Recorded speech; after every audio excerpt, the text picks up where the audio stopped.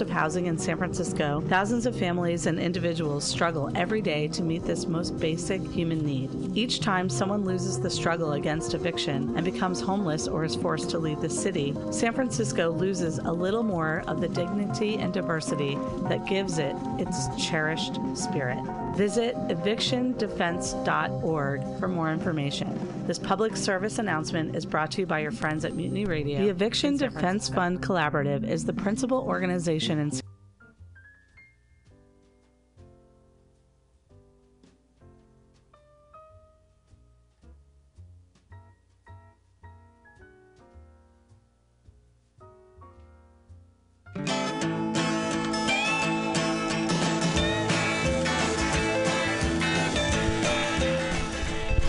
Good morning, mutineers.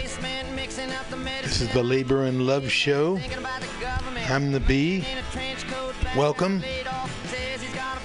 Got a good show for you this week, including the general strike in France, justice for janitors, Eugene Victor Debs, Evergreen College.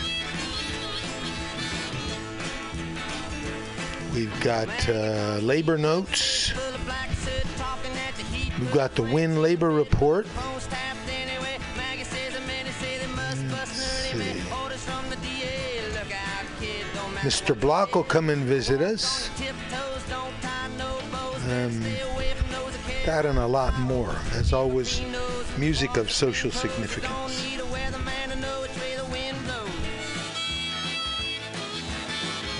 You don't need a weatherman to know which way the wind blows.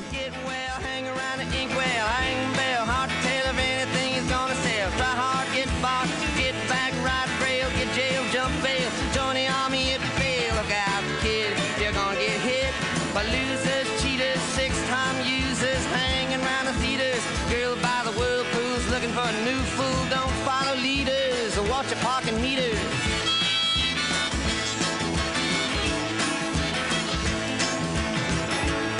Oh, get born, keep warm, short pants, romance. Learn to dance, get dressed, get blessed. Try to be a success. Please her, please him. Buy gifts, don't steal, don't live. 20 years of schooling and they put you on the day shift. Look out, kid, they keep it all hid. Better jump down a manhole, light yourself a candle. Don't wear sandals and try to avoid the scandals. Don't want to be a bum, you better chew gum. The pump don't work cause the vandals took the handle.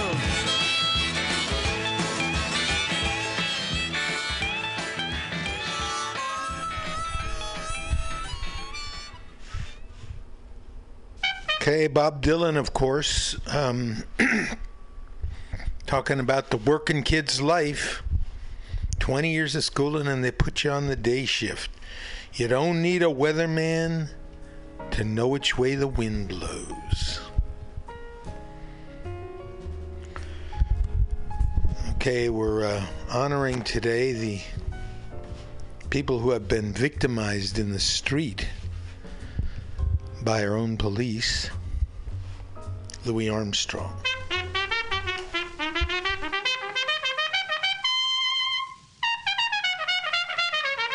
The West End Blues.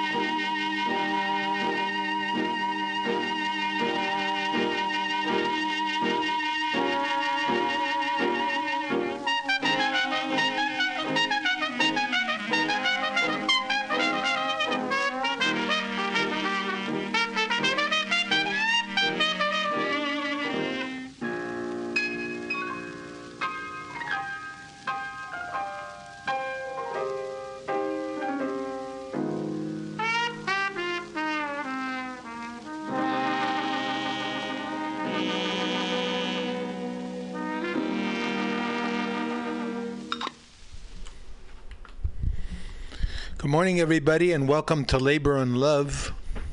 We started off with one of our theme songs, Subterranean Homesick Blues, song of a working class kid. Get sick, get well, hang around the inkwell, don't need a weatherman to know which way the wind blows. And we just had Louis Armstrong with his West End Blues, dedicated to all those young people, men and women of color, and everyone who's been a victim of our police. Louis' song in between the notes is telling us Black Lives Matter. This is the B. Welcome to Labor and Love, where we tell you how it is. We tell you that if one person got a dollar they didn't work for, somebody else, probably a lot of somebody else's, worked for a dollar they didn't get. We tell you that if you don't have a seat at the table, that's the negotiating table, you're probably on the menu. And finally, never let anyone into your heart who is not a friend of labor. And when I say labor, I mean you. This is your show. This is your history, your present.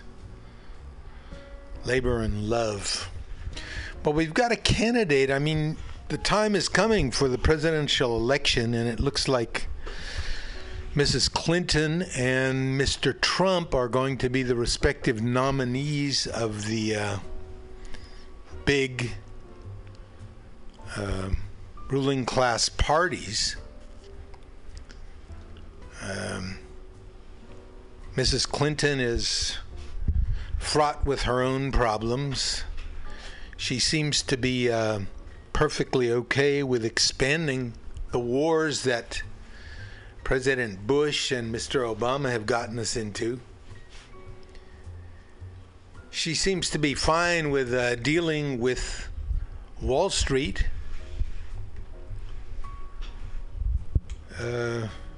Disturbing news is that Mrs. Clinton and Mr. Trump are associates, attending one another's weddings and events. Mrs. Clinton is every bit a creature of Washington and the power elite as Mr. Trump. Maybe a little less odious, I don't know. In Mr. Trump, we have a candidate whose marketable. He's a commodity. He's developed himself as a commodity. His power, his original power, came from a reality show. And his off-the-cuff remarks and his tough guy attitude. A businessman, okay? We need to keep that in mind. All working people need to keep that in mind. Mr. Trump has made his fortune on the backs of working people. But you can imagine, let's say you can imagine, him getting together with his people to fashion campaign. Here's another politician in the past who had trouble with his public image, as presented by Lenny Bruce.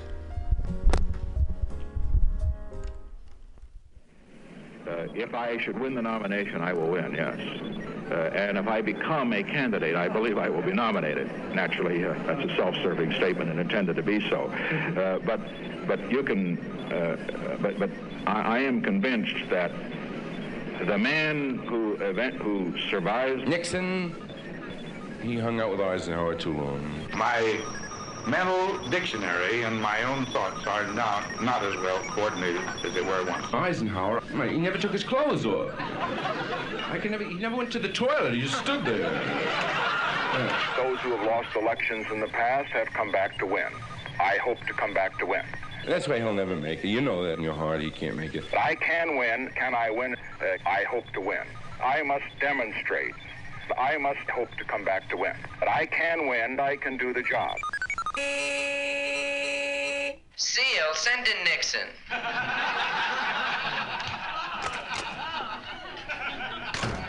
Hello, Nick, sweetie. Sit down, baby.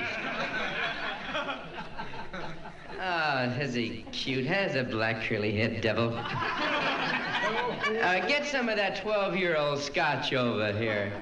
Little Havana, huh, baby? Sweetie? What's going on? Here.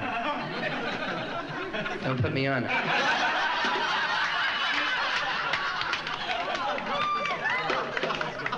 Nobody's putting you on, no? How'd you like to go to Lebanon?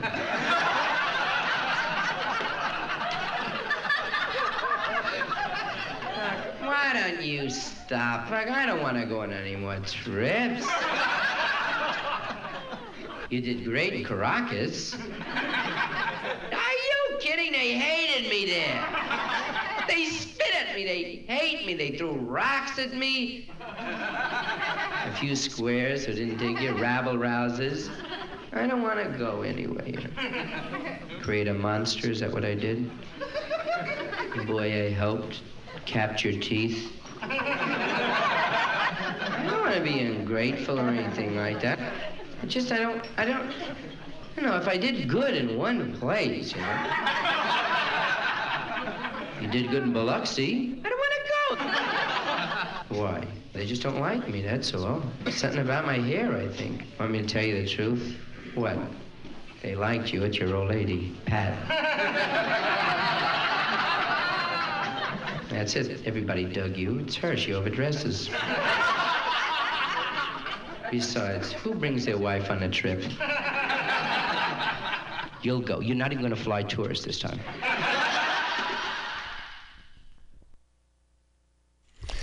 Lenny Bruce with his version of a PR man talking to Richard Nixon.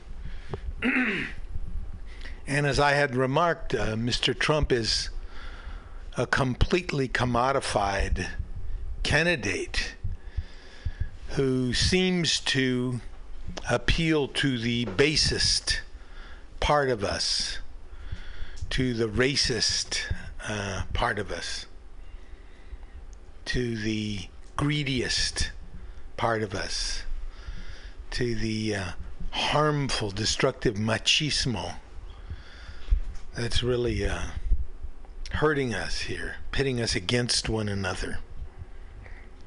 Who to vote for? I don't know. Who's going to lead us to socialism? Who's going to talk about socialism and posit socialism as a real possibility in the United States. We have a lot of institutions that could be called socialist. We just never call them that. Any kind of public utility or publicly owned institution, the fire department, the U.S. Mail Service at one time, before it was quote-unquote privatized. Any kind of thing that our tax money pays for. So in a way, we have socialism for corporations. You know, they can, as they've demonstrated, they can do whatever they want and get away with it and have us pay for it.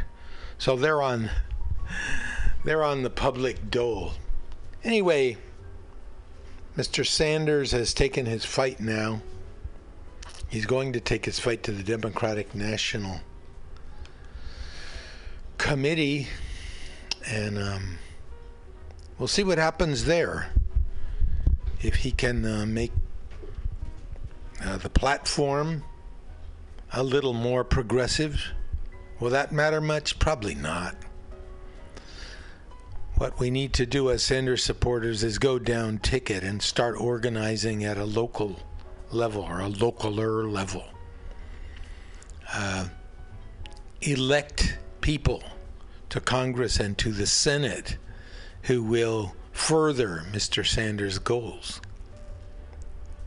and not get us involved any further in egregious wars. The Wall Street Journal took on Mr. Obama because Mr. Obama would not say Muslim terrorists, or he wouldn't say radical Islam, or he wouldn't say something that Mr. Trump dared him to say.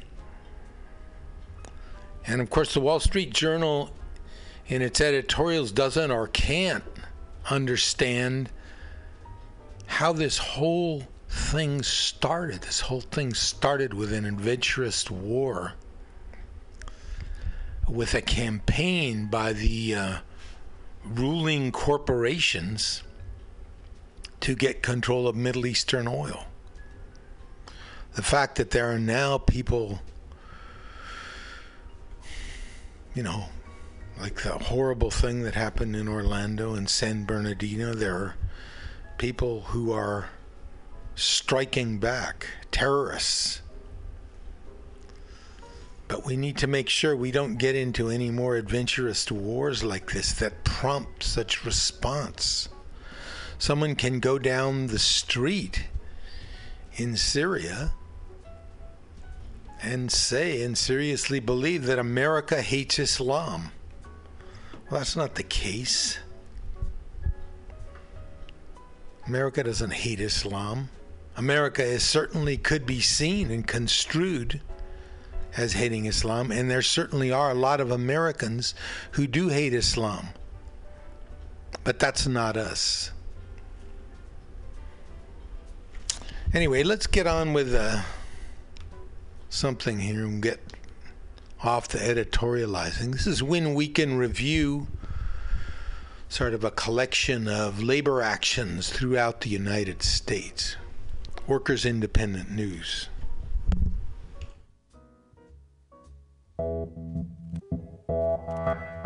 Workers' Independent News Week in Review. I'm Doug Cunningham. Roughly 10,000 National Nurses United nurses in 3 states will strike this Sunday, June 19th. California, Minnesota, and Massachusetts nurses are striking over health care, staffing, and patient safety issues. Angela Bacchetti is an RN at Abbott Northwestern Hospital in Minnesota. She says the top issue for nurses there is a demand from Allina Health to eliminate the Minnesota Nurses Association health insurance plan and replace it with a high-deductible, high out-of-pocket costs plan. It's very concerning, and the nurses are upset that we have to come to this point.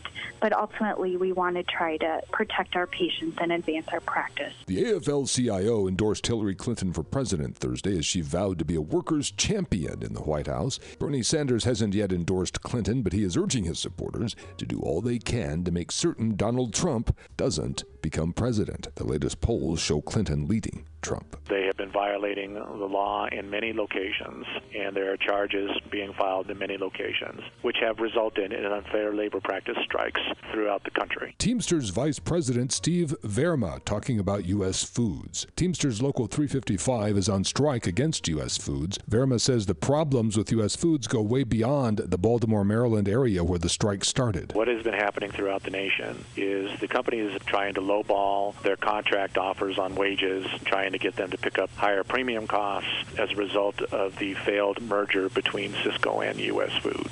The union representing Los Angeles Unified School Workers is fighting to get some 10,000 employees included in the district's health care plan. Ernesto Arce has more from Los Angeles. Teachers' assistants, after-school caregivers, and playground supervisors were among those who protested outside Los Angeles Unified headquarters, asking that the Board of Education reconsider health care coverage for 10,000 employees who were denied benefits. Max Arias, executive director of SEIU Local 99, said the union heeded calls from the workers, who he says deserve what all other district employees were offered. They have to make a decision whether to put food on their table at times or whether to buy medication for the children. These are families during the summer that don't have jobs and they don't have health care either.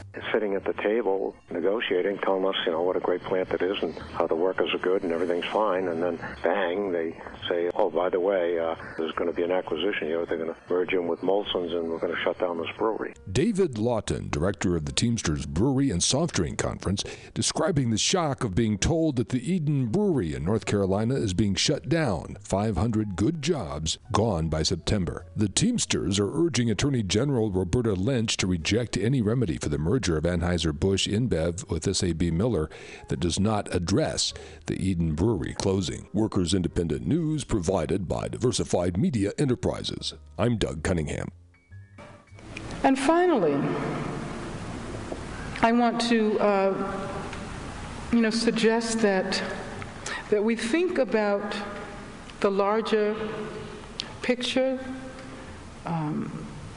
the assault against affirmative action, the increasing conservatism. I don't think I'm going to forget the way those buildings that focus on the family complex look for a long time. I mean, that is amazing. That is amazing. And it's not that we don't want to focus on our families. But the family is used in this ideological way. I mean, who is the real family, right? The real family is generally nuclear. The father works. The mother's supposed to stay at home and be a good wife and mother. So the single mother is not, and her children, they don't count as a family. There's a great deal of homophobia that is implied by that particular construction of the family.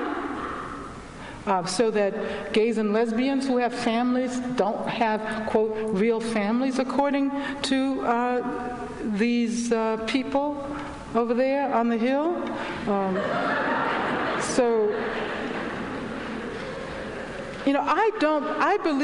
I truly believe that those who are really committed to the kind of conservative politics that is messing up our lives today are the minority of people in this country. Oh, that was a slip. I hope that, they look like the majority. But that's because the rest of us are relatively silent. And I want to urge every single one of you who have come out to participate in this community building moment to think very deeply about what you can do to make a difference. Thank you very much.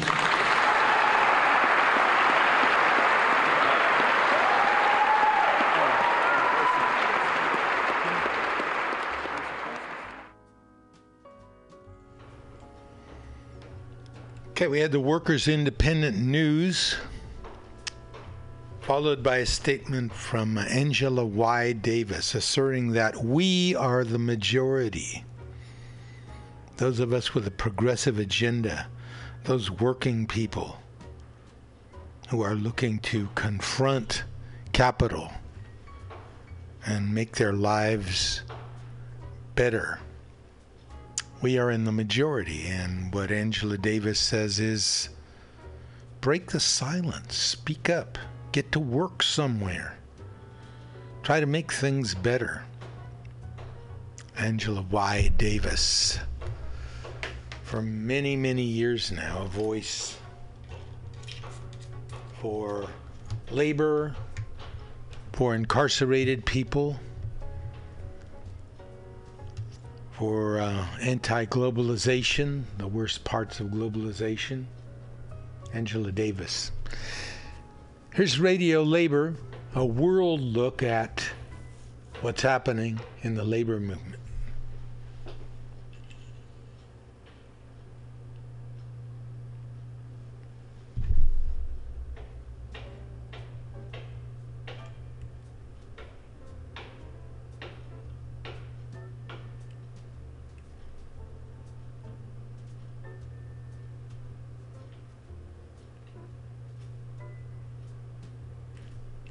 Well, we're not getting it. Try it one more time here. This is Radio Labor.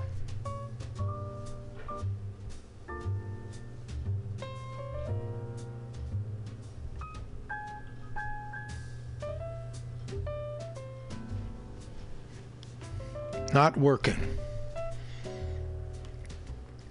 Okay, well, let's move on. This one is called The American Dream, Killer Mike. Bernie supporter. My American dream, my American scheme, fueled by American greed, my American dream, my American scheme, fueled by American dreams. It's American me, it's American me, by any means necessary. American me, my American dreams, fueled by American schemes. It's American me. In America, the crooks get the castles. Never see a Rothschild or Rockefeller shackle. While Rockefeller drug laws keep us in a shackle. Eventually this weed will be as legal as tobacco. By the end, every CEO, I hope will be a black doe. Message to the felon, keep selling my brethren. The end of an era soon coming, I tell them. Bumpy Johnson showed us the way, don't fail them. Big Meat United, all the streets, they jailed him. Pablo fought the government, so they killed him. Probably took his bricks and brought them to us to deal them. My critics say I celebrate the dope dealer, probably, cause I'm pro whatever prevents me from feeling poverty. For the same reason Prescott Bush worked with Nazis, the same reason Kennedy's dad ran the wrong. By any means necessary, I will overcome. My American dream, my American scheme, fueled by American greed, my American dream, my American scheme, fueled by American dreams. It's American me, it's American me, by any means necessary. American me, my American dreams, fueled by American schemes. It's American me. You become a sociopath, flipping birds, the same mind state it takes to build a Bilderberg, or an Enron, or any other Bitcoin that could fleece 1 million people out of billions. I'm trying to get a cheaper price, you know, a bigger bag. Mexican work, how American is that? As American is steering in a German car, fucking a Russian chick snorting coke from Colombia. Colombia, Colombia, Colombia, Colombia. This next jam right here is called Trabajador, Trabajadora. It's a working people song. We dedicate this to our parents, all the people worked that allowed for us to be here today. So, this is for you, mama.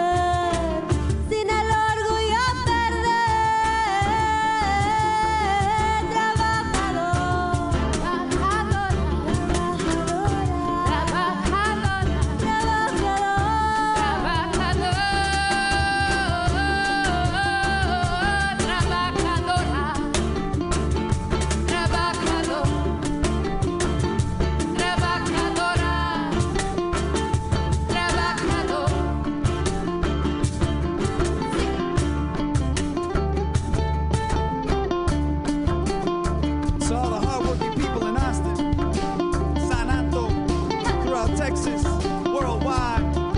Give thanks. Thank you for all the work you do, for listening in. To cooks, waiters, and bakers for our daily bread. The TAs, assistants, and those teaching special ed.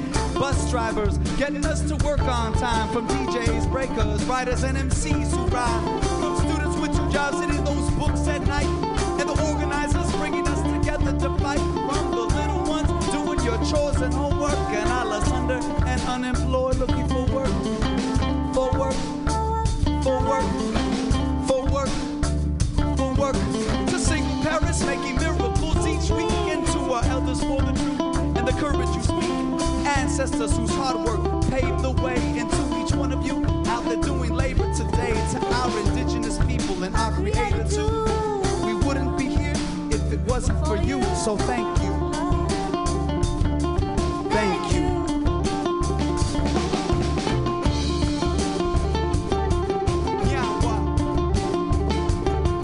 Gracias. Thank you.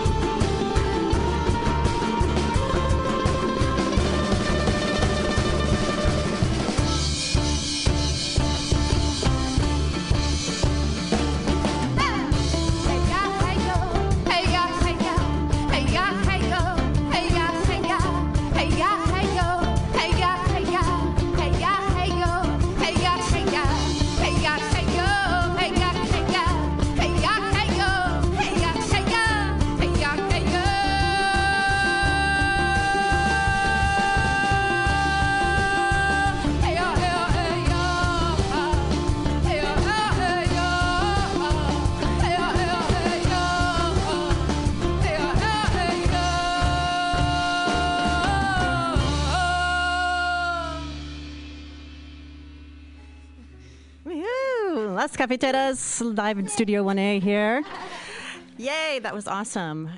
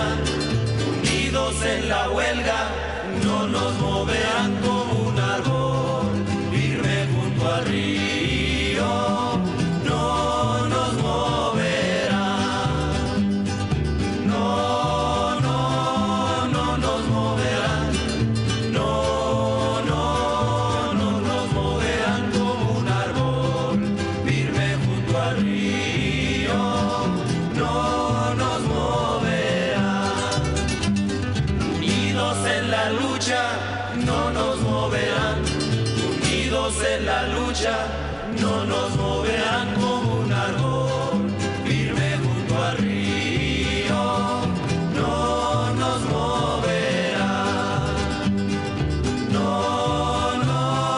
no nos moverán, no nos moverán como un árbol firme junto al río, no nos moverán, unidos venceremos.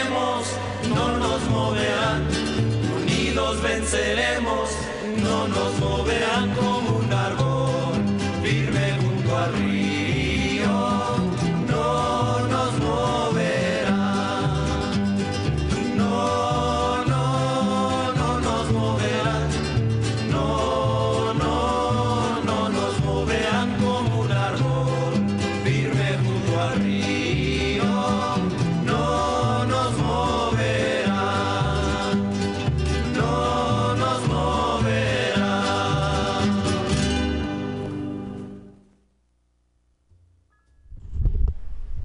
No Nos Moverán there by La Rondalla Amerindia de Aztlán. No Nos Moverán. They will not move us.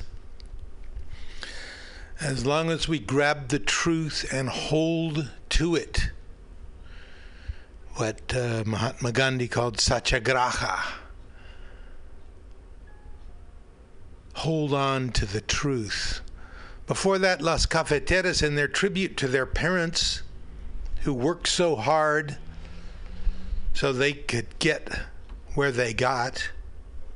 And Killer Mike with his scathing indictment of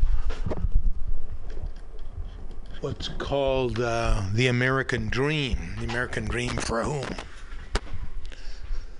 Okay, now we got the World Labor Report. News from all over the world about working people and their campaigns. This is a Radio Labor World Report recorded on Friday, June 17th, 2016. I'm Mark Belanger. In the report this week, a UN agency calls for greater regulation of global supply chains. Truck drivers need unions so they can win decent working conditions. Millions of domestic workers should have their rights respected with labor laws. The ILO calls for renewed efforts in support of social justice. And the Labor Start report about union events around the world. This is Radio Labor. One of the most significant organizations in the world fighting for social justice is the International Labor Organization. The ILO is the UN specialized agency focused on matters of work in the world. It operates as a tripartite organization led by representatives from governments, employer groups, and labor unions. In its 97-year history, it has created a number of resolutions and declarations about social justice to guide its 187 member states. In 2008, it adopted a declaration on social justice for a fair globalization. This year, at its annual conference in Geneva, the ILO adopted a resolution to update the declaration. I talked to Magnus Nordahl about the update. Mr. Nordahl is the chief lawyer for the Icelandic Confederation of Labor. He led the labor union members on the ILO committee, which updated the declaration. I asked him what, in the context of the ILO, is meant by social justice. Social justice means that we create a society that makes absolutely sure that we all share the benefits of the progress that we make, that it is a just share of the progress we make. But it also means more. It means that we recognize that we are not all maybe equipped to get the to get the most out of our full potential, use our full potential. So if we can't do that for some reason, we fall sick or we are not born in the circumstances that creates a good and a clear pathway to education, to good health, whatever, we need to create a system of justice which says, okay, we are born equal and we should help each other. That's in essence is social justice. June 16th is International Domestic Workers' Day, a day established by the United Nations to publicize the often abysmal working conditions of millions of household workers around the world. Radio Labor's senior correspondent C-Marie Ainsborough reports. There are more than 67 million domestic workers in the world, and at least 80% of these workers are women. More than 11 million are migrant workers.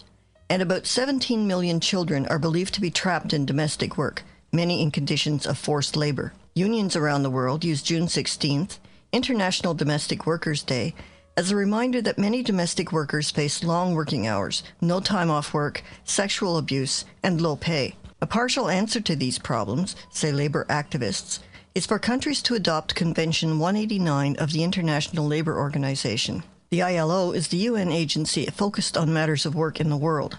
It establishes international standards of employment in suggested legislation called conventions. If adopted by a country, a convention becomes part of the nation's legal infrastructure. Known as C-189, the Convention on Domestic Work would give domestic workers the same right as other workers in the country, such as minimum wages and time off work. Myrtle Whitbuey is the president of the International Domestic Workers Federation. Many countries that I'm visiting don't actually have proper national labor laws. And I think in one way the convention can help to actually push that government to have proper national laws. In the other way, like we look at countries that do have national laws, it can actually strengthen our debate and our negotiations with our government. Because now what's happening that if my government has put something on hold, I can actually now say to my government that no, sorry, you know, the ILO convention is saying that, and why are you putting things on hold? So I think the convention is becoming a strong weapon, and it's also becoming a negotiation weapon. At the same time, it's also becoming a capacity building weapon, because what you're doing now, when you go out there and speak to domestic workers, you don't just speak to them about the labor laws, you're trying to explain to them what is Convention 189. Of course, you will find many domestic workers, they don't even know what you're talking about.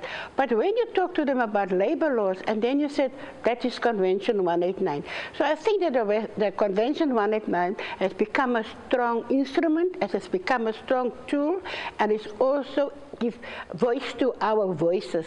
So, but only, the problem is this, if I don't understand Convention 189, if I don't know what has happened at the ILO, if I don't know what's happening in my country, it will only be a weapon in the employer's hand. And that is what we have to take forward in this next 5 years, is that it becomes my weapon, it becomes my voice, it is not the voice of my employer. Reporting for Radio Labor, I'm C. Marie Ainsborough. The ILO has started procedures towards developing a legal standard to help the millions of workers in global supply chains. The organization estimates that there are more than 450 million workers in the supply chains. Millions more are employed but not reported. One of these sectors most affected by global supply chain work is the transportation industry. And so I talked to Igor Nosar. Mr. Nosar from Australia works with the International Transport Workers Federation. The ITF has more than 700 unions with 4.5 million members. I interviewed Mr. Nosar during the ILO conference held in Geneva, May 30th to June 10th. I asked him what sort of problems transport workers face. There are many, and they're very serious, but if I can strip it right down to the basics, truck drivers drive long hours. If they're in long-haul transport, driving long distances, it's often with little or interrupted sleep, and they're all the time being pushed by commercially powerful client customers to go faster, be less expensive, and to undercut everybody else. Now here with his report about union events around the world is Labor Star correspondent Derek Blackadder. Here's a small sample of the more than 2,300 stories our volunteers collected in the last week. Our top stories section included links to news about the ongoing struggle in France over neoliberal changes to that country's labor laws, a look back at 5 years of work by the International Domestic Workers Federation, and of course we covered the ceremony which saw Labor Start awarded the Svensson Prize for our work in support of global labor rights. We had news of strikes and lockouts in dozens of countries. Here are just a few highlights. South African firefighters working in Canada downed tools when it was revealed that they were working for $15 a day while their Canadian co-workers were making $26 an hour. Truckers in Argentina parked their vehicles for a day to back their demand for a wage increase, causing widespread fuel shortages. And at the same time, air traffic controllers occupied that country's airport control towers as they escalated their long-standing wage dispute. Parts of Nigeria faced fuel shortages as refinery workers struck last Saturday, and public sector workers continued their strike in an effort to force the payment of wages owed to them for months, as did Nigerian doctors. A logistics company in the United States continued its lockout of warehouse workers last week. In India, electricity workers were backing their demand for job security with rallies and marches, while on the same day, police attacked a march by teachers demanding a pay rise. And in Sri Lanka, postal workers began a work-to-rule action in support of their bargaining demands. Stories collected on our Working Women page included the government's decision to veto proposed legislation introducing paid parental leave in New Zealand, the role of hyper-exploited women in global supply chains, and the workplace discrimination suffered by Japanese women who chose to have children. Our Health and Safety Newswire carried stories to hundreds of union websites around the world about the effects of constant monitoring on delivery workers in the USA and the campaign to reduce the exposure Maltese workers have to hazardous chemicals. Currently, LaborStart is running 7 online actions. Take just a few seconds out of your day and join thousands of trade unionists around the world in helping workers make their lives better, or even help save those lives. This is Derek Blackadder from LaborStart, reporting for Radio Labor. And that's it. International labor news you can use. Follow us on Twitter at Radio Labor. I'm Mark Belanger. Thank you for listening. And remember, it's all about global solidarity.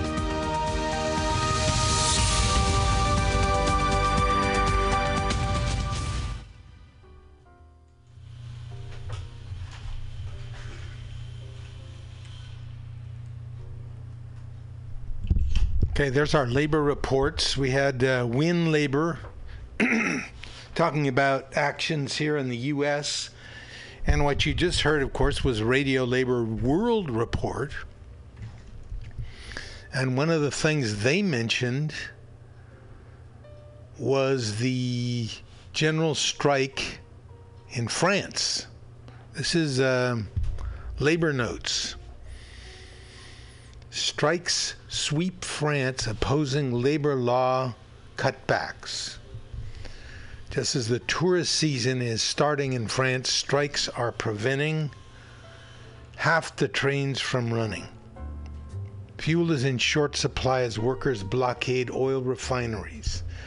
The news is full of riots, burning tires, and police attacking demonstrators.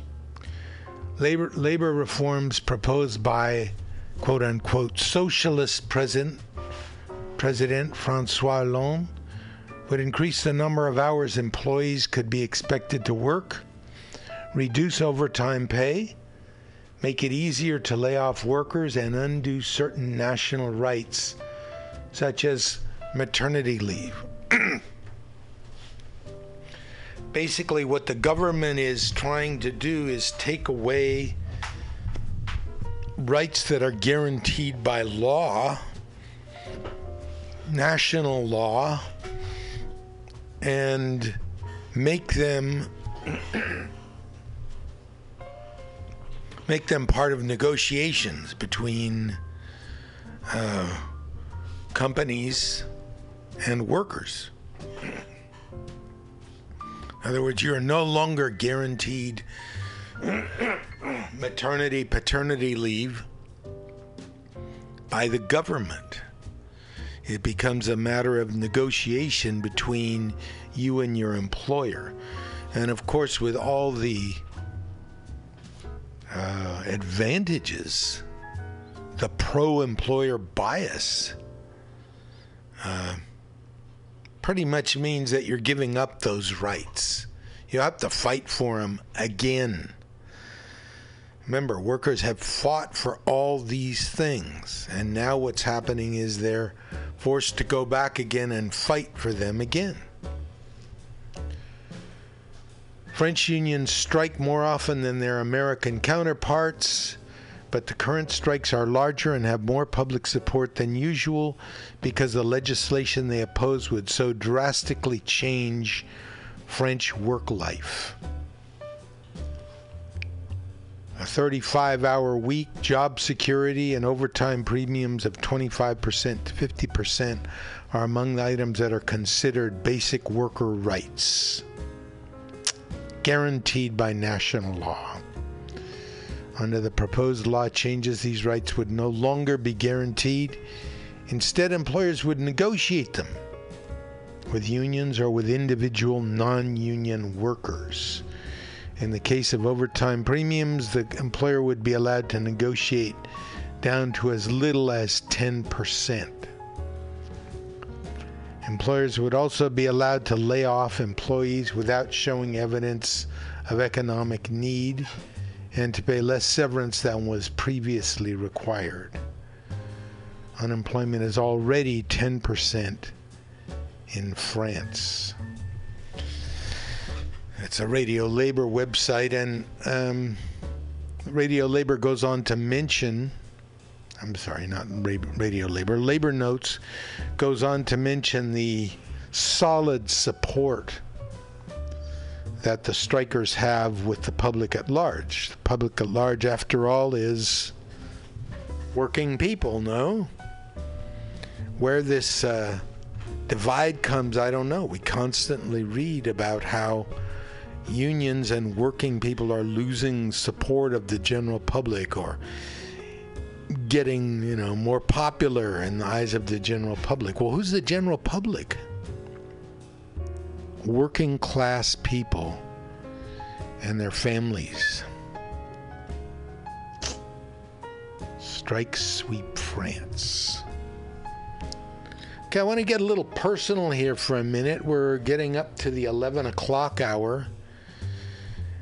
And I want to play a song from my soulmate, Sylvia Ramirez. And I want to play a song for my beautiful daughter, Vita Castañeda Morgan. So just indulge me here for a minute. This is for Sylvia Ramirez.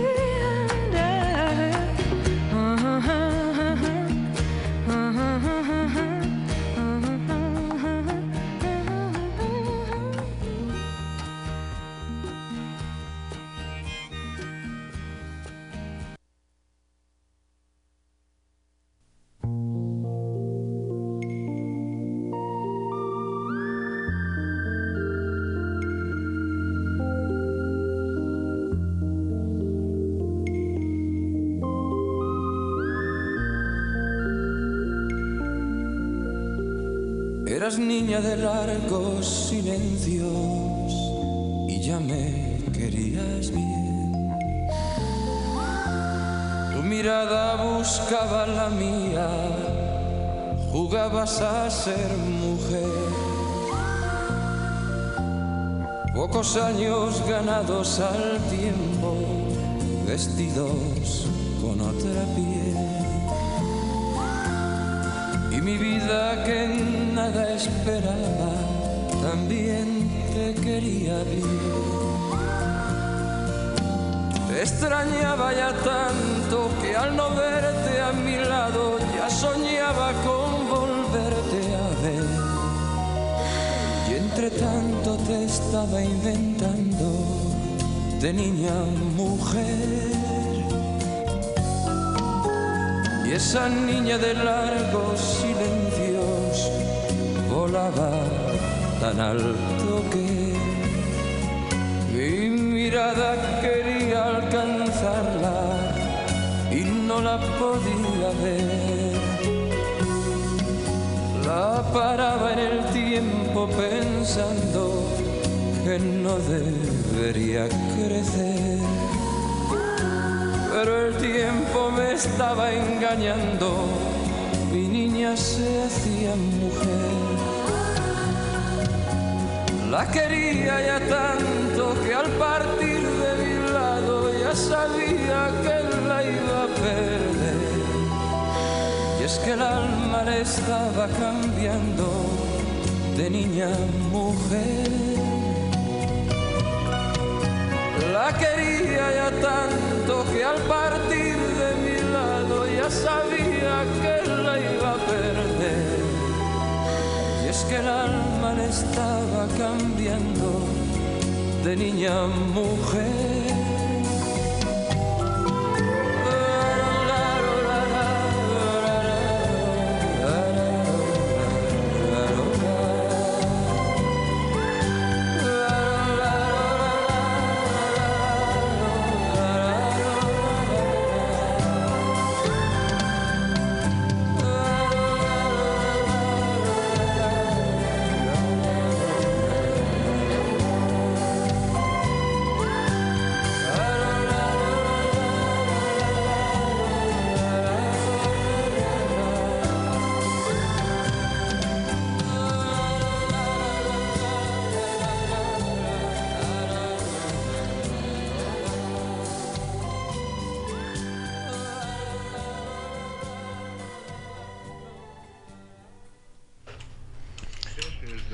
That last one was Julio Iglesias, who's not a regular on this show, but that beautiful song, De Niña a Mujer, from girl to woman. Wonderful thing to watch if you're a father, if you're not a father. So, tomorrow's Father's Day, and that one was dedicated to my daughter, Vita. And the one before was You Turn Me On, I'm a Radio, by Joni Mitchell, dedicated to my wife and soulmate, Sylvia Ramirez. Okay, how about some griping now? Here's Lenny Bruce griping about why communism doesn't provide an alternative. And we can certainly criticize what he has to say when we're done. System in all the world. The system starts here. I get 90, and my mother and father hug and kiss me. Did so good, he got 90. But that 90 don't mean unless you got a 20. Unless you got a 20, and if I'm not a nut, if 90 gets me loving and kissing, I hope you get 20, man. And if my 90 isn't worth skriv kandri, forget it. I gotta hope you fail. But later on, I really jive myself and say, good, may the best man win. May the best man your ass, man. I'm gonna win out and get my kissing and hugging. Yeah, competitive system.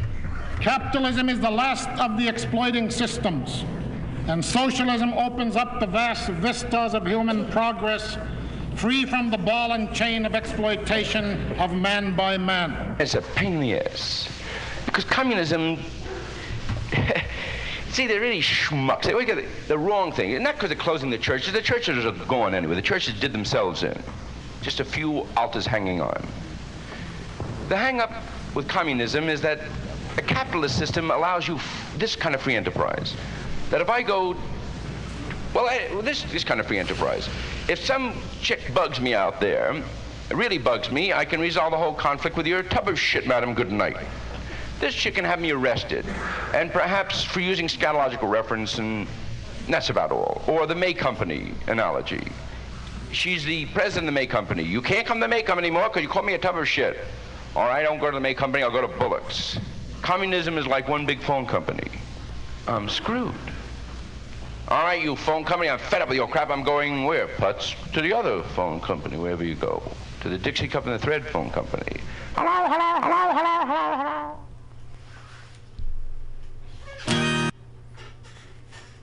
Lenny Bruce talking about competition, and he nails it at the very beginning. We live in a system where for some of us to do well, a lot of us have to do poorly. Some of us get 90s and hugs and kisses. Some of us get 20s, and in the system, those are the quote-unquote losers.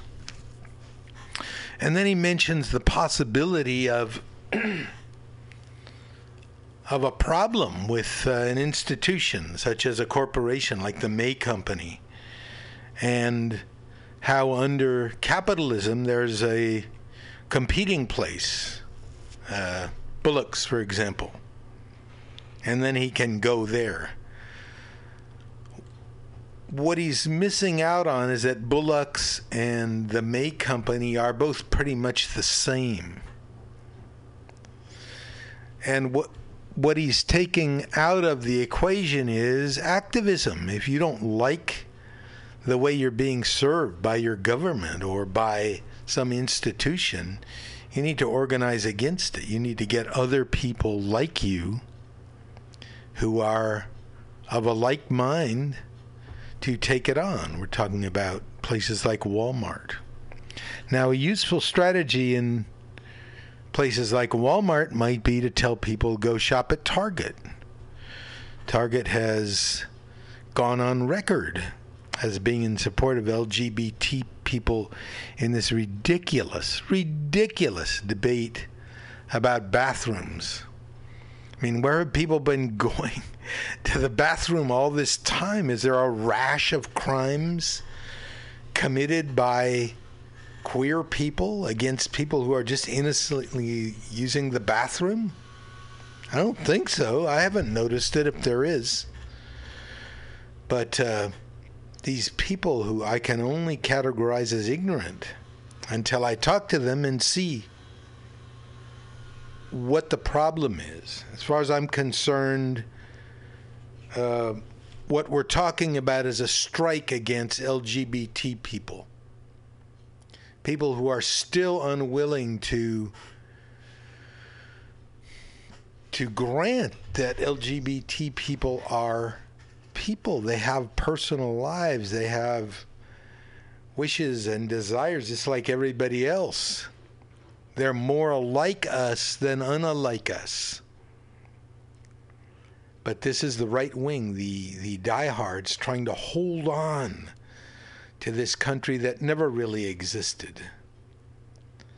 You know, a male-dominated, pretty much all white paradise for working people? I don't think so. I don't think so. Mr. Trump wants us to believe that. Okay, well, here's Jonathan Winters and part of his working experience with the Super Service Station and then his experience in the Marine Corps. Jonathan Winters. I worked at a lot of jobs before I left Ohio, and in one of the jobs I did, I was working in a filling station, worked in the city service station to be exact, and it was on Route 40. That's very exact. And I remember because all I did was change tires on semis, which is a real thrill. And it makes it a little tough to ride bicycles on Saturday, but and you know, we had a typical little station, all kinds of jazz around there, and a tired gum machine, dog with an infected ear, and then we had a cooler of hot pop, you know.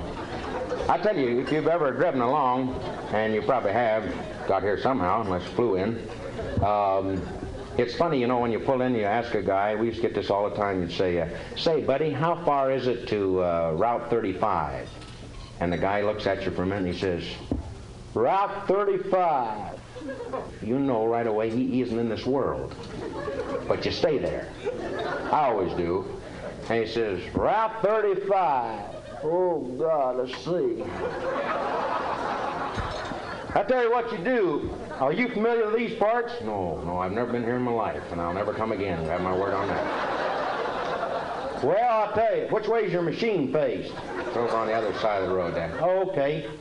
You get down here about 100 miles, a good 100 miles, and turn right, and then make a hard left. Or left and a hard right, either one. You got to. There's a great big development in there blowing up the whole area. My brothers blew it up the other day. Didn't hurt you, Mo, didn't hurt you. Then you go over this iron bridge. It's named for veterans or something. They're painting that silver this year. It was orange last year, rust or something. Then you go on down there. Oh, God, I don't really know where it is. I just know it. You know where it is, Elmer? I don't know. He doesn't know. He's working on that thing.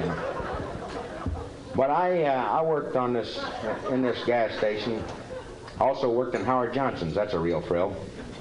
Oh boy, 8,000 people there on a weekend. You know, it's terrible. I saw a guy, a wild scene one day. I thought he was a choreographer, and there was a long line, and this clown was jumping up and down. Is anybody in there? How about it?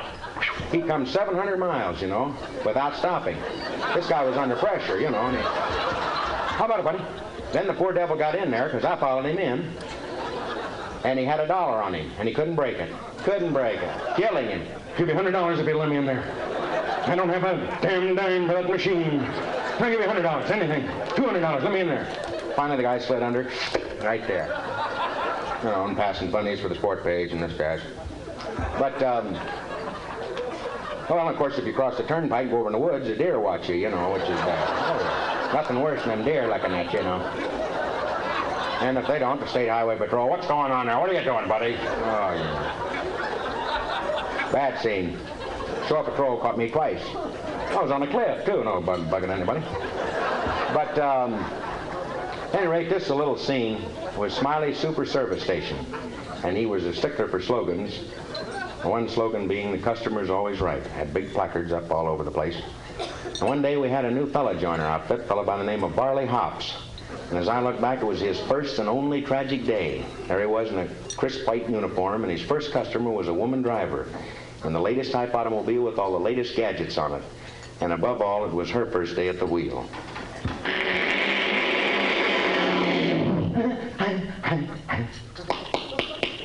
I hate to bother you, miss. I was wondering if you'd pull your machine up this way a little piece. The reason I say that is because that front tar's resting on my foot.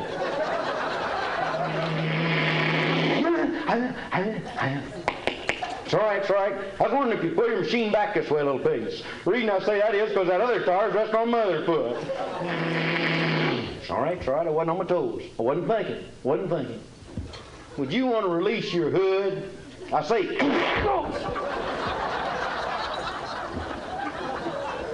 sure straightened my day up.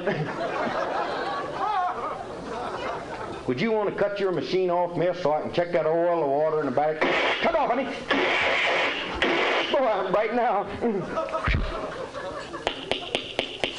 Would you want to bring your window down, lady? I say, hey, Smiley, she's got a pair of them electrical windows. Ah! Would you want to bring the window down, lady? Boy, they'll be blue tomorrow. Boy, that's smart. Would you want to bring your machine back this way toward the air pump, and I'll fill them tars? That's right, honey. Gonna come in. Go! Smiley, tell her to take it back. She's fitting me again the pump. Take it back, miss.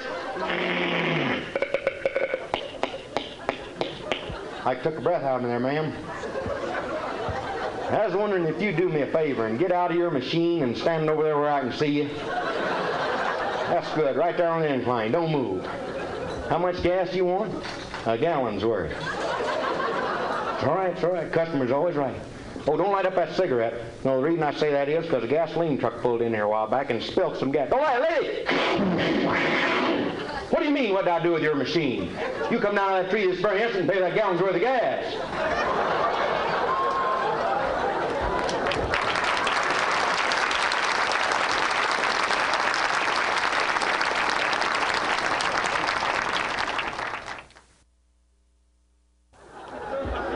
dumb in school in mathematics. I always failed it. Occasionally I see books on stands, you know, mathematics can be fun. I burn them. And I flunked play class. That's a pretty bad start, you know, when you can't make a bunny, you know, just put the ears on the thing. And I got into manual training, almost lost my hand there, just trying to make a tie rack. Simple little thing. Couldn't read a ruler. Cut the thing down to that size. I thought it was good for a bow tie, but the manual training guy didn't have any sense of humor, you know. Then I tried making a broom handle. Those were the two things all we had to do a whole semester. I couldn't make either one of them. So I quit finally. Terrible thing to admit. But I was 17, I quit high school because I knew I was failing. I got out before the report cards. Just knew it. You know, when you're sentenced to a blackboard and everybody's, So I went to my mother and I said, I've enlisted in the Marines. And she's wonderful, honey, oh, God bless you. And pushed me out practically. My dad just shook hands, go get him, Tiger. Yeah, Dad, sure. So I went down to the post office. And there were all kinds of signs around, we need you, you know, enlist now, help us, slip of the lip and the trip and all that stuff. So a lot of guys carrying, you know, record albums around with them, chewing gum. Some guys had a little juice in the back pocket. So I walked up into this post office, and I passed by the Air Force. I knew I couldn't. I was going to be in the Air Force. I figured I'd be a flyer. But then I knew I couldn't taxi the thing around on the ground, let alone, you know, get it off. So I ended up in the Marines, and there was sort of a Neanderthal type of man there. He was sitting there, and he was a gunny, 3 up and 2 down. And he had a little dog with him with 3 up and 2 down, which I thought was a little strange. I didn't know who to salute. And later on, I found out he was the leader. But at the time, I was confused, you know. And he said, come in, buddy, husky fella. And I said, no, not yet. Can't have me. I'm a civilian. I knew my rights, you know.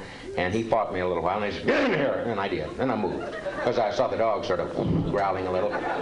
So we listened to records of South Pacific, and I read a book full of numbers, 3612, 19.5, a lot of little dots. I knew I wasn't colorblind because I'd made all the lights coming down. And then a little eye chart, you know, and did some silly. And then he showed me some risque pictures of some pictures he had on him. He captured off a Japanese soldier, and then I showed him some. Shook his day up pretty good.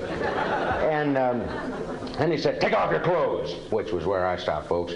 Because I'd never undressed in front of a 42-year-old man. I was a little shaky about that, you know, living in the garage most of my life. And being the only child, I played intramural ball, you know, YMCA, but that's organized, you know. Coach don't stand there, he goes on out, he dresses in his own place. Well, I had sort of a breakaway suit on, I was naked. And it was cold, wind whistling through me there, you know. And I got up on these Toledo scales, and I was checking in pretty good. And I happened to turn around and I saw this dog staring at me. I don't know if you've ever undressed in front of a dog. It's the wildest. You know they can't talk, but it's the way they look at you. You know that? Then he wagged his tail, you know, went out and told his friends what he'd seen, which I did. Then I coughed and I was in. I had a little laryngitis, you know. Next thing I know, I was parasite, and I don't want to bore you with that because I was bored myself. I almost lost my skull down there. Then they airlifted us, which was something new. Normally you took a train, but they figured they wanted to get rid of us quick. And we went right on out this way, over the mountains and everything else. And we practiced sticking dummies for about an hour. And then the next thing I knew, we were in the Pacific. And I was an enlisted man. We weren't allowed to know anything, but I could tell by the air. And I knew it was warm, and the ocean was kind of flat. And it was sort of like being, you know, a PFC in Columbus, you know, just started looking around. And as I look back, I can see Lieutenant Matthews now. Oh, I can see Lieutenant Matthews now. Good morning, gentlemen, good morning. Most of you should be familiar with my face, name, and rank by now. I'm Lieutenant Matthews, First Lieutenant Matthews. Don't ever forget it. I didn't spend 10 years in college for nothing. Cost my family plenty. And now to get on with this chart. Most of you people are familiar with the chart, right? It's a great deal like a map. This is the island Tulufu, 1.5 miles wide, over 3.5 miles long. Over 1,500 Japs on that island. Should give you some brief idea of what you'll be up against tomorrow when you disembark. I'd hope to be able to go with you. But they need me here. However, I shall be observing some 5,000 yards off through heavy lenses. That's all, people. Gunnery Sergeant Grider, I think I have a few words. Till dawn, then, gentlemen.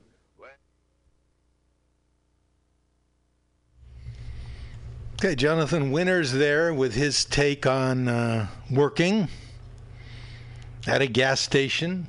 Described a couple of jobs that he'd had, and then working in the Marine Corps. If there's any job where there's a clear top-down power flows from the top down, absolute obedience, it's the service. I want to talk now about Evergreen College. Okay, Evergreen College is kind of leading the way with a couple of initiatives about issues that are important to any working person. On May 31st, this is the socialistworker.org website. On May 31st, 2016, students at the Evergreen State College in Olympia, Washington, voted overwhelmingly to approve resolutions in support of freedom and equality for Palestinians, as well as labor justice for migrant workers at Sakuma Brothers Farm in northern Washington. 3 resolutions. 1, condemn the presence of Caterpillar equipment on campus. 2, de-shelve Sabra hummus. And 3, prohibit the use of Sakuma Brothers berries at campus dining facilities. The support for these 3 resolutions was overwhelmingly. 67% voted for Caterpillar resolutions, 74% for de-shelving Sabra, and an impressive 84.7% supported the Sakuma ban. Both Caterpillar and Sabra are complicit in Israeli apartheid and occupation. Caterpillar sells armored bulldozers to the Israeli Defense Force to conduct illegal house demolitions in Palestinian territories.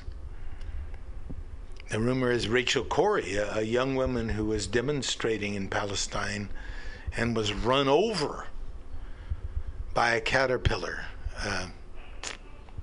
The implication is that Caterpillar was the company that made the tractor. One of Sabra's parent corporations, Strauss Group, provides material support to elite units of the Israeli Defense Force, such as the Golani and Givati brigades, which are infamous for human rights abuses, including during Israel's latest assault on Gaza. Sakuma Brothers Farm is notorious for its exploitative labor practices against a largely immigrant workforce, paying poverty wages in deplorable conditions. Okay, so there are some people who are standing up, ready to be counted. Remember, you're only alone when you don't stand up for what you believe. When you don't stand up as a working person against the corporate state. When you don't stand up for your working class brothers and sisters against the people who exploit them and exploit you.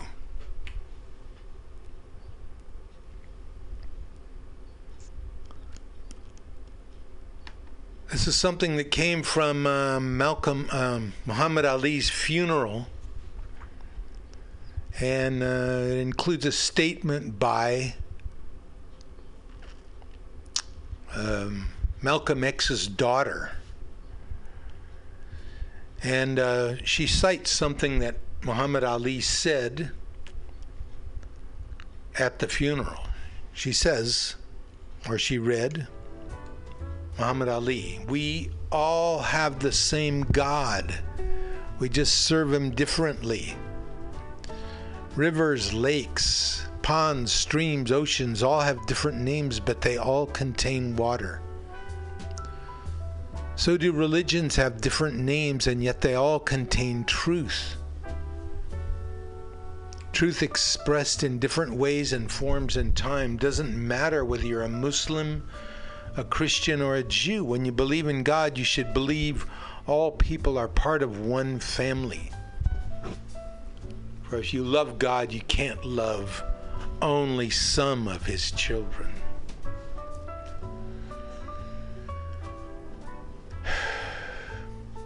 Atala Shabazz, Ambassador Atala Shabazz goes on to say, his words and mighty and certainly ideals shared by both Malcolm X and Muhammad Ali tell us the same thing.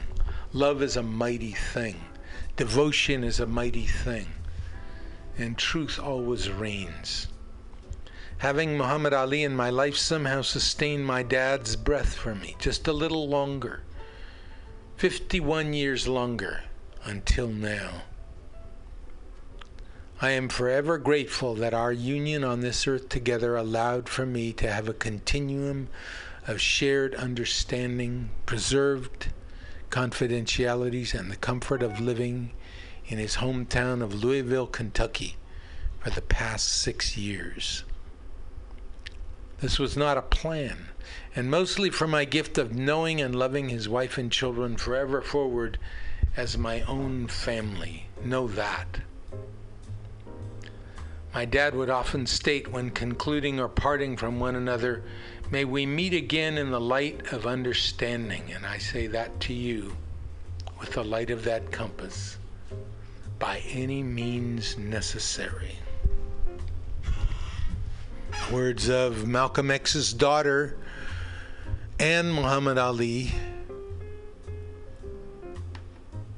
given at the recent funeral of Muhammad Ali. Here from Cisco, Houston now, the tramp, remembering Ralph Chaplin's line, when you do away with the tramp or the hobo, you do away with the rich man, the tramp. If you all will shut your trap, I will tell you about a chap who was broken up against it too full fare. He was not the kind of shirk, he was looking hard for work, and he heard the same old story everywhere. Tramp, tramp, tramp, keep on a-trampin', there's nothing doing here for you. If I catch you round again, you will wear the ball and chain, so just keep on trampin', the best thing you can do. He walked up and down the street till the shoes fell off his feet. In a house he spied a lady making stew, and he said, how do you do, can I chop some wood for you? What the lady told him made him feel quite blue. She said, tramp, tramp, tramp, keep on a-tramping, nothing doing here for you. And if I see you round again, you will wear the ball and chain, so just keep on tramping, that's the best thing you can do. Across the street a sign he read, work for Jesus, so it said, and he said, here is my chance, I'll surely try. And he knelt upon the floor till his knees got mighty sore, but at eating time he heard the preacher cry, tramp, tramp, tramp, keep on a-tramping, nothing doing here for you. Well, if I catch you round again, you will wear the ball and chain, so just keep on tramping, the best thing you can do. Down the street he met a cop, and the copper made him stop, and he asked him, when did you blow into town? Come with me up to the judge, but the judge he said, oh fudge, bums that have no money needn't come around. So it's tramp, tramp, tramp, keep on a-tramping, there's nothing doing here for you. And if I catch you round again, you will wear the ball and chain, so just keep on tramping, the best thing you can do. Finally came that happy day when his life did pass away. He was sure to go to heaven when he died. When he reached that pearly gate, Santa Peter, mean old skate, slammed the gate right in his face and loudly cried, tramp, tramp, tramp, keep on a-tramping, nothing doing here for you. If I catch you round again, you will wear the ball and chain, so just keep on tramping, the best thing you can do. In despair he went to hell with the devil for to dwell, for the reason he'd no other place to go. And he said, I'm full of sin, so for Christ's sake let me in. But the devil said, oh beat it, you're a beau. Tramp, tramp, tramp, keep on a-tramping, nothing doing here for you. If I catch you round again, you will wear the ball and just keep on tramping, the best thing you can do. Yes, it's tramp, tramp, tramp, keep on a-tramping. There's nothing doing here for you. And if I catch you round again, you will wear the ball and chain. So just keep on tramping, that's the best thing you can do.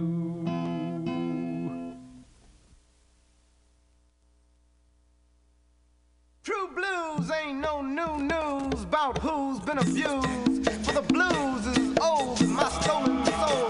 I sang the blues when the missionaries came, passing out Bibles in Jesus' name. I sang the blues in the hull of the ship, beneath the sting of the slave master's whip. I sang the blues when the ship anchored to dock, my family being sold on a slave block. I sang the blues being torn from my firstborn, and hung my head and cried when my wife took his life and then committed suicide. I sang the blues on the slave master's plantation, helping him build his free nation. I sang the blues in the cotton field, hustling to make the daily yield. I sang the blues when they forced my woman to bed. Lord knows how I wish she was dead. I sang the blues on the run, ducking the dog and dodging the gun. I sang the blues hanging from the tree in a desperate attempt to break free. I sang the blues from sun up to down, cursing the master when he wasn't around. I sang the blues in all his wars, dying for some unknown cause. I sang the blues in a high tone, low moan, loud groan, soft grunt, hard funk. I sang the blues on land, sea and air, about who, when, why, and where. I sang the blues in church on Sunday, slaving on Monday, misused on Tuesday, abused on Wednesday, accused on Thursday, Friday live on Friday, and died on Saturday, still no singing the blues. I sang the blues in the summer, fall, winter, and spring. I know showing up the blues is my thing. I sang the backwater blues, rhythm and blues, gospel blues, St. Louis blues, crosstown blues, Chicago blues, Mississippi goddamn blues, Watts blues, Harlem blues, Ho blues, gut bucket blues, funky junkie blues. I sang the up north cigarette cough blues, the down south strung out the side of my mouth blues. I sang the blues black, I sang the blues blacker, I sang the blues blackest, I sang about my shown up blue blackness.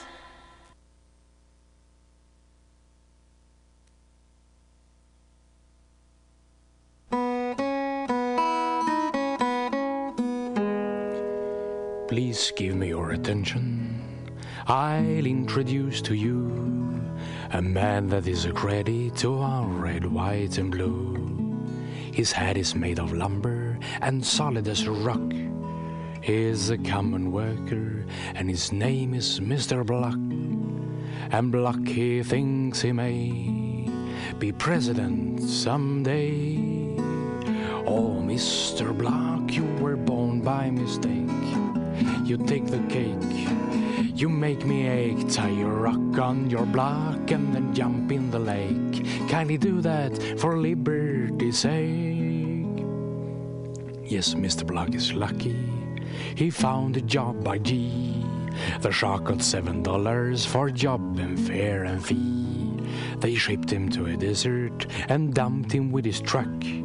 But when he tried to find his job, he sure was out of luck. He shouted, "That's too raw. I'll fix them with the law." Oh, Mr. Block, you were born by mistake. You take the cake, you make me ache. Tie a rock on your block and then jump in the lake. Kindly do that for liberty's sake. The money kings in Cuba blow up the gunboat main, but Block got awful angry and blamed it all on Spain. He went right in a battle and there he lost his leg, and now he's peddling shoestrings and he's walking on a peg. He shouts, "Remember Maine, hooray, to hell with Spain." Oh, Mr. Block, you were born by mistake. You take the cake, you make me ache. Tie your rock on your block and then jump in the lake. Kindly do that for liberty's sake. Poor Block, he died one evening I'm very glad to state he climbed the golden ladder up to the pearly gate. He said, "Oh, Mr. Peter, one word I'd like to tell. I'd like to meet the Astorbilts and John D. Rockefeller." Old Pete said, "Is that so? You'll meet them down below." "Oh, Mr. Block, you were born by mistake. You take the cake, you make me ache. Tie a rock on your block and then jump in the lake. Kindly do that for liberty's sake."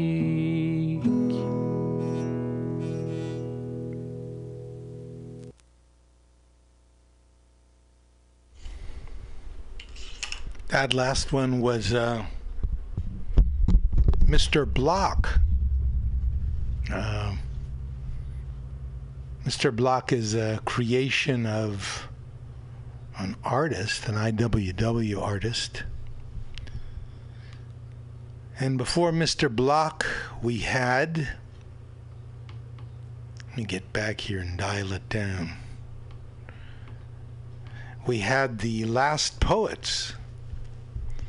And the Last Poets talking about the blues, and they're talking about the blues, how long they've had the blues, and all the different ways they've had the blues. For how long are people going to put up with having the blues?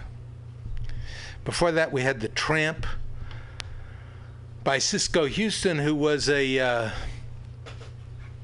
friend and associate of Woody Guthrie. Cisco Houston was called up before the House Committee of Un-American Activities and accused with membership in the Communist Party, which he evidently was. Here's Mr. Block. Mr. Block tries to enter the courts. Now, Mr. Block is a creation of an IWW cartoonist. And Block kind of symbolized a certain type of person, you know, who wants to believe in the system, things that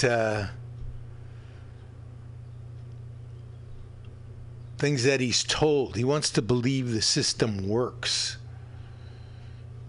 Okay? Mr. Block is a United States comic character commemorated in a song written by Joe Hill,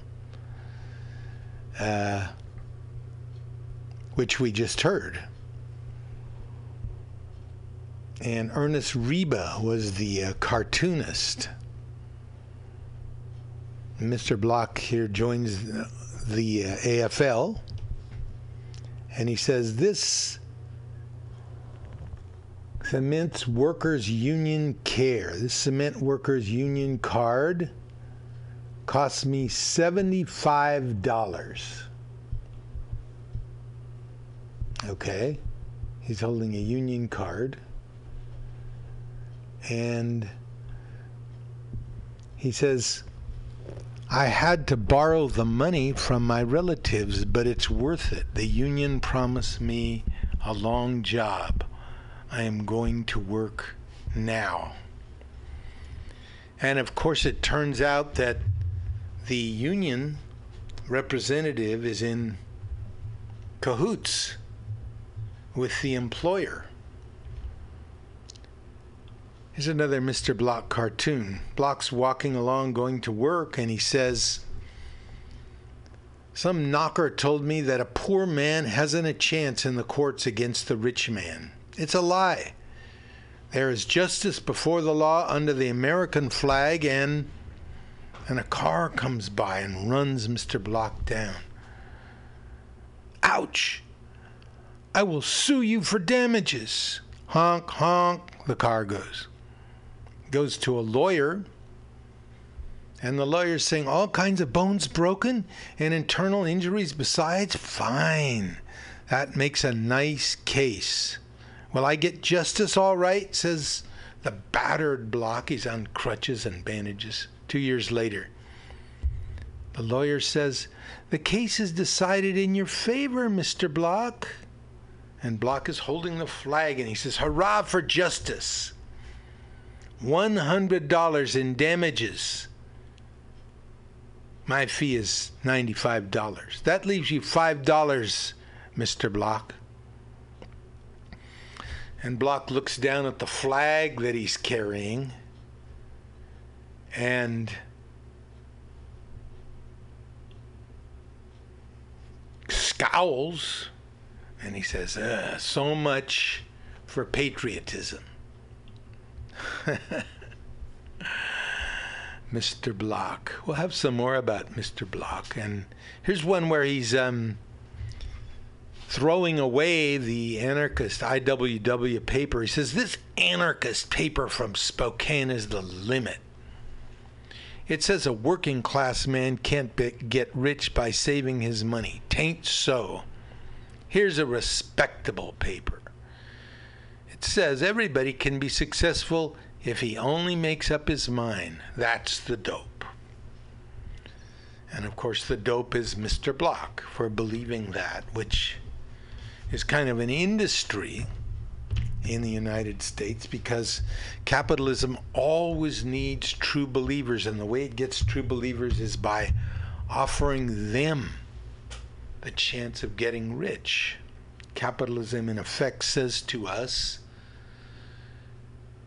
don't you want to have a chance to get rich? Under communism, under socialism, you don't have a chance to get rich.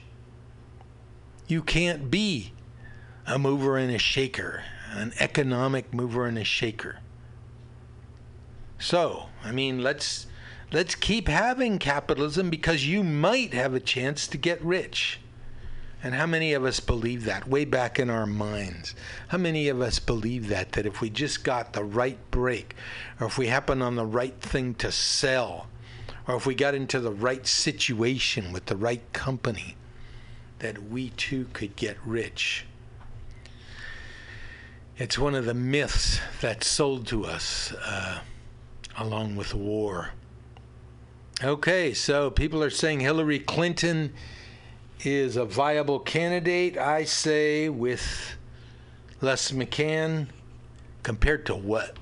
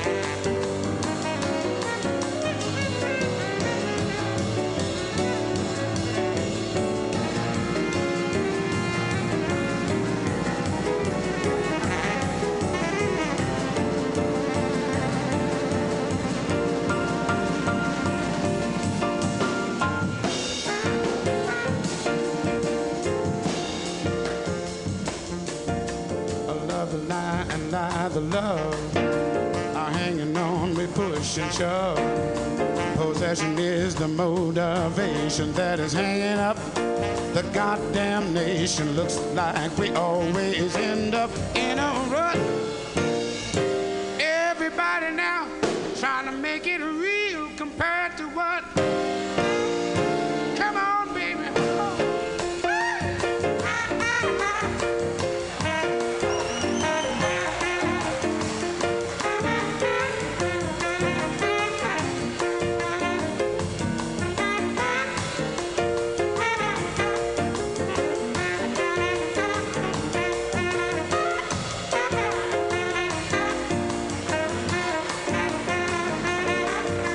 Slaughterhouses are killing hogs, twisted children are killing frogs, poor dumb rednecks rolling logs, tired old ladies kissing dogs. I hate the human love of that stinking mud. I can't use it, trying to make it real compared to what? Come on, baby, now.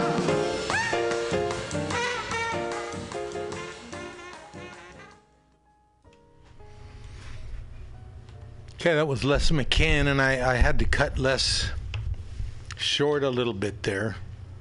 I do want to play this statement. Part of a speech made in 1917, I believe, by none other than Eugene Victor Debs. This is the speech that got him thrown in jail. This was his speech about workers and World War I, read by Mark Ruffalo.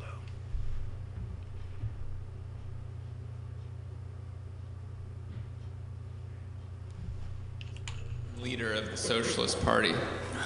On June 18, 1918, he addressed a mass rally of workers in Ohio, knowing that his words could lead, as they did, to his arrest and imprisonment.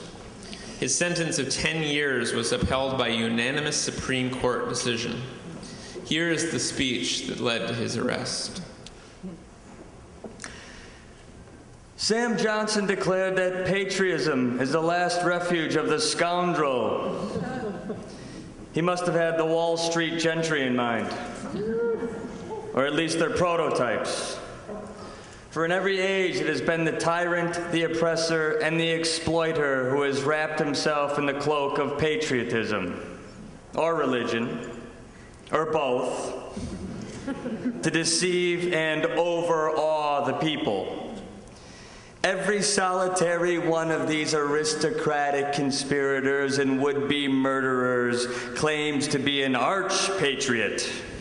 Every one of them insists that the war is being waged to make the world safe for democracy. What humbug! What rot! What false pretense!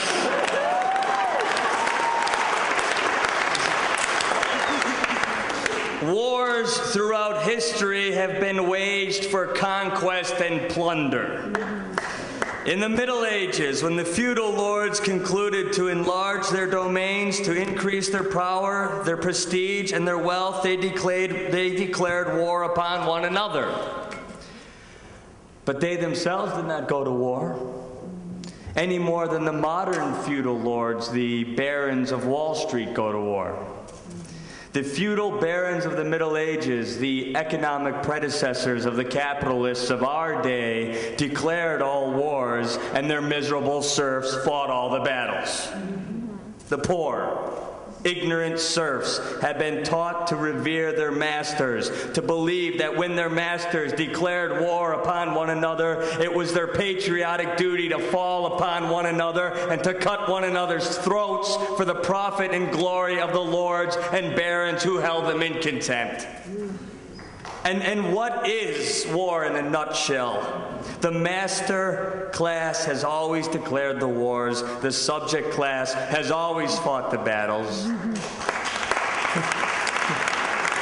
The master class has had all to gain and nothing to lose, while the subject class has had nothing to gain and all to lose, especially their lives. They have always taught and trained you to believe it to be your patriotic duty to go to war and to have yourselves slaughtered at their command.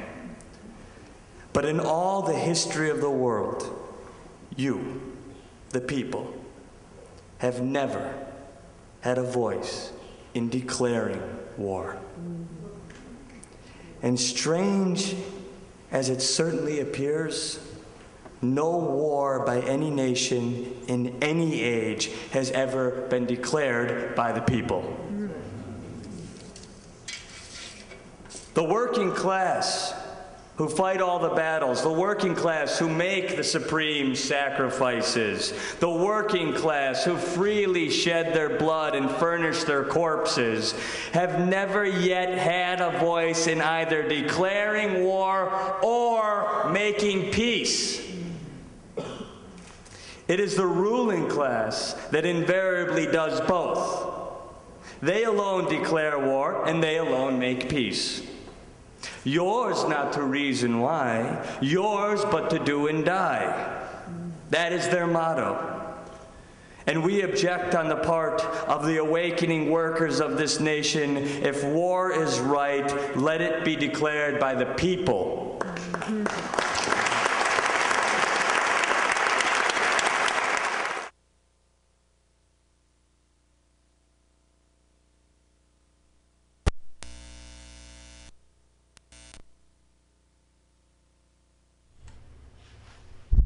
Okay, time to sign off now on Labor and Love. Everybody have a happy Father's Day out there. Wish you a good week and good work. Shout outs to all of mine and all of yours as well. Remember, if one person gets $1 they didn't work for, another person worked for $1 they didn't get.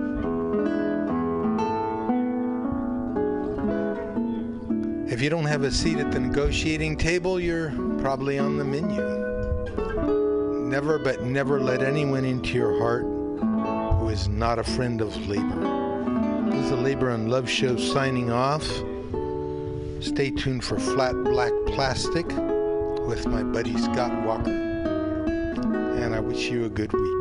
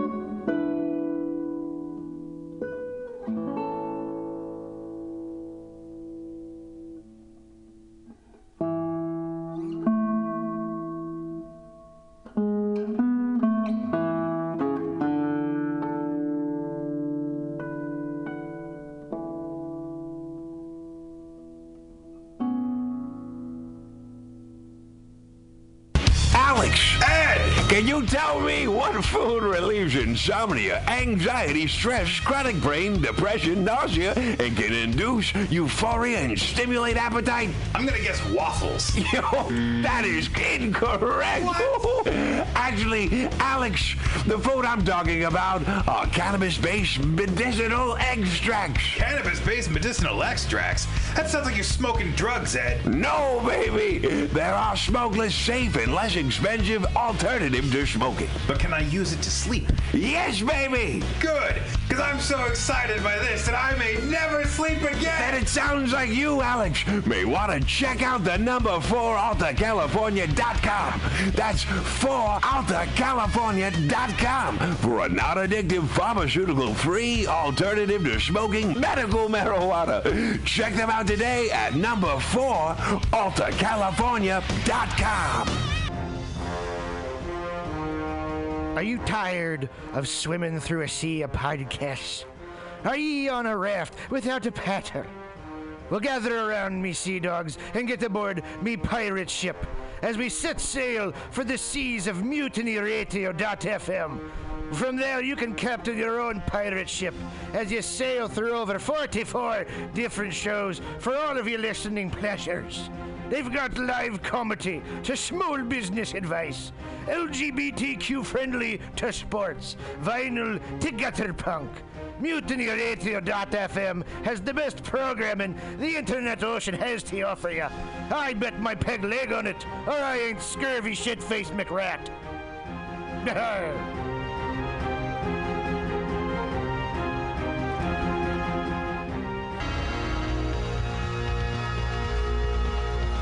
Hey, you. Who, me? Yeah, you. You look like the kind of person who has a sense of humor. Oh, is the radio talking to me? No, I'm on an internet podcast. I'm talking to an internet podcast? Don't be silly. It's a one-way form of communication. But I don't want you to miss out on the Mutiny Radio Comedy Festival 2016 from March 2nd through 6th. And you don't have to. You can buy tickets now on universe.com. With 24 national and international visiting comedians and 20 local hosts, you won't want to miss a thing. What if I can't be at every show? Don't worry.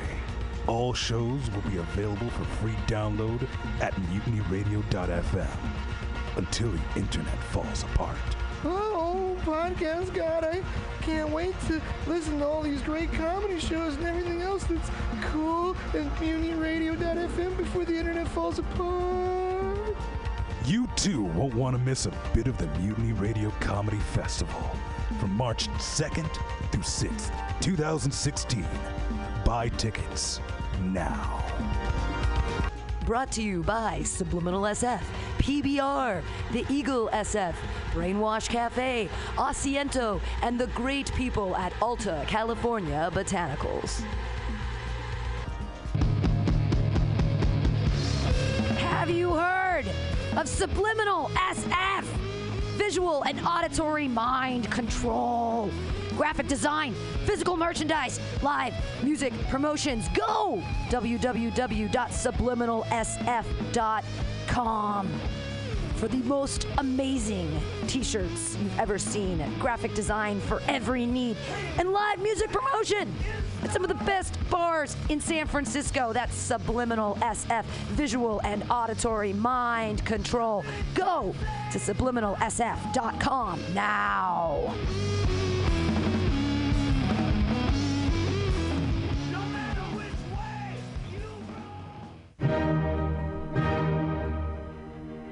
Good evening there, my friends here at MutinyRadio.fm. Chester Cashcock here, and giving you my love and regard as well as movies over there. And I just wanted to let you guys know that anytime I go swimming in my vault of rare coins and piles of filthy cash, I can't help but listen to Pamtastic's Comedy Clubhouse every Friday from 8 to 10 p.m. I mean, if anyone who knows anything about comedy knows that Pamtastics books the best of San Francisco and beyond's underground comics. It's a great showcase, and they have a fun time at Pamtastics deep in the Mission District, where you can laugh off your tushy for a mere $5 every Friday to 10 p.m. And I laugh because $5, I mean, that's what I use to wipe my tushy with. So to laugh it off for a mere $5 is indubitious. But if you can't make it to Mutiny Radio, well, don't even worry. Don't fret at all. You can simply download the podcast post-show and giggle in the comfort of anywhere, like your Aspen summer home on the mountain ridge with the kayak ceiling. So all you got to do is just go to podcastics.pcrcollective.org/comedy clubhouse, or you can listen live every Friday from 8 to 10 p.m. as your host Pam Benjamin brings you the best comedy from San Francisco and beyond the universe. And what's better than the universe? It's a cash cock, honey. Yeah.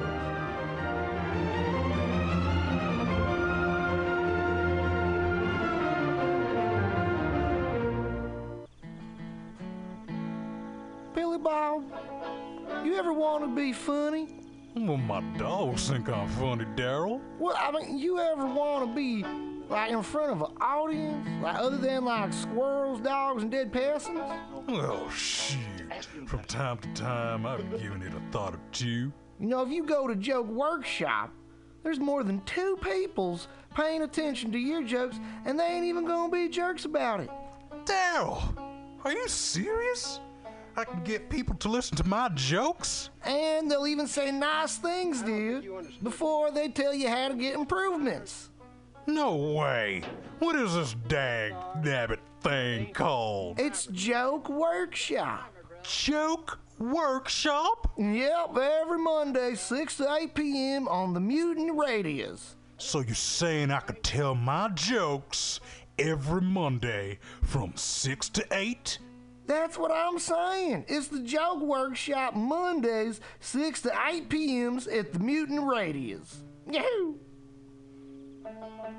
$4.99. The dictionary definition of the adjective eclectic is selecting or choosing from various sources. When Bay Area musician J.D. Buell brings you Morning Train Wednesday 10 a.m. to noon on Mutiny Radio, that is exactly what he does. Select music from various sources to give you a unique listening experience. Rock, pop, jazz, bluegrass, gospel, funk, reggae, folk, blues, country and western, electronica, soul, disco, rhythm and blues, punk and post-punk come together with music from around the world with Buell's passionate and down-to-earth delivery. In an age of personal music delivery systems, J.D. Buell carries on the values of progressive FM radio when a listener could actually have a relationship with a programmer, someone who would create an eclectic musical environment wherein both listener and host find fulfillment. The Morning Train with J.D. Buell, Wednesday, 10 to noon on MutinyRadio.fm. Freeform radio for free minds.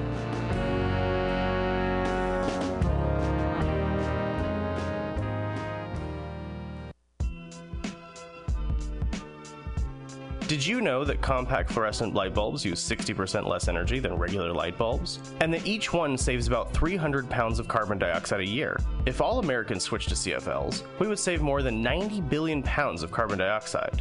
This public service announcement is brought to you by your friends at Mutiny Radio in San Francisco. Oh, cool. You can have those. Just on time. People from all over the Bay Area come to the Lindsay Wildlife Museum to experience close encounters with live wild animals. The museum's living collection features more than 50 species of non-releasable native California animals. Visitors can see and learn about wildlife such as eagles, owls, bobcats, coyotes, reptiles, and other fascinating creatures. The museum's world-renowned wildlife rehabilitation